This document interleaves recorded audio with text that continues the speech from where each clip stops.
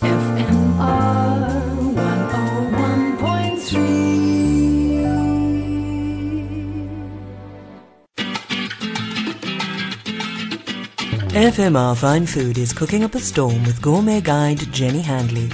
A dash of the delicious.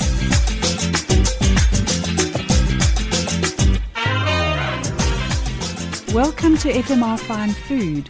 I'm Jenny Handley, editor of the Gourmet Guide. Today I'm chatting to Jenna Short of Short and Sweet. Welcome to the show, Jenna. Hi, Jenny. Thank you so much for having me. I'm very excited to be here today. Well, I'm excited to know a little bit more about Short and Sweet. Tell me where and what is Short and Sweet?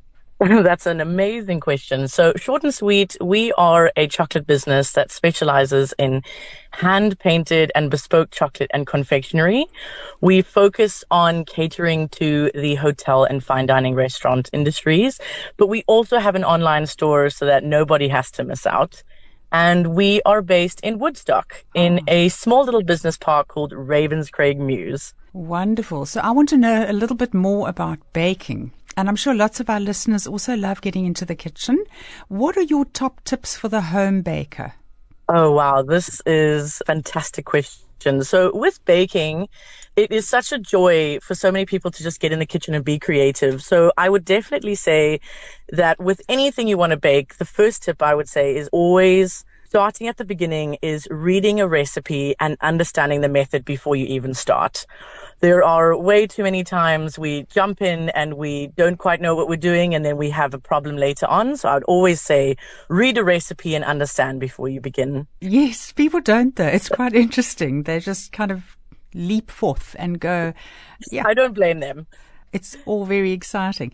But also interesting when one bakes, I think when you get to my age and stage, you might forget, did I put that baking powder in? And I always think if you put everything on the left, you work in the middle, and then when you've used something, you put it on the right. And now I've just found that such an easy way of making sure that I don't put anything in twice or don't put it in at all. That is a fantastic method. I think that's a great idea. And tell me, Jenna, I'm sure you work a lot with chocolate. What are the more intricate ways of managing chocolate perfectly? Oh, wow. There's so many factors when it comes to working with chocolate. I would definitely say the most important ones is the environment in which you're working in. The temperature of the room has to be cool because you can imagine with our South African heat, it's so hot and chocolate is so temperamental, which is such a great name as well. But it's so temperamental. Anything above a certain temperature could greatly impact your end product. So it definitely has to be in a temperature controlled environment. And it's just something that's quite contrasting to baking. It's a very gentle process that requires a lot of finesse. I mean, okay, in many ways it's the same as baking actually. A lot of finesse and a lot of patience as well. And it's just very finicky. So it's definitely more refined, but temperature, patience, and timing are all crucial when it comes to working with chocolate. It's interesting that you mentioned temperature because I think a lot of home chefs are not sure of whether they should be putting their chocolate in the fridge. And I always worry about bloom. I'm always concerned, especially in really hot times like February and March. What should we be doing with our chocolate? Wow. Oh my goodness. That's definitely something we've been having to tackle as well. But luckily for us, we work in a very air-conditioned environment, so I'm very grateful for that.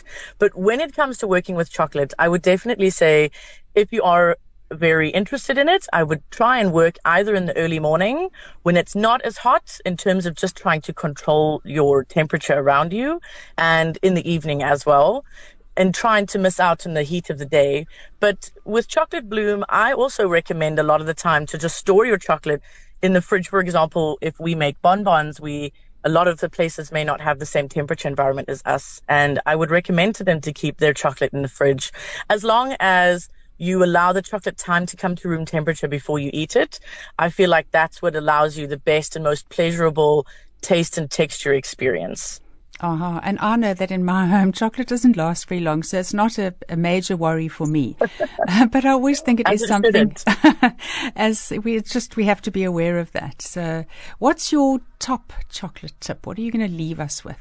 Again, I would say everything, and it's something I'm learning every single day, is just patience. It's such a refined art form to work with chocolate, and there's so many different types of chocolate that you can work with as well.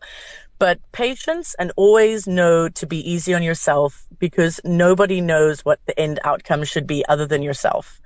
So I would definitely say if something didn't go to plan the way you planned it to with the chocolate, it's always going to be delicious. It's chocolate. We know this.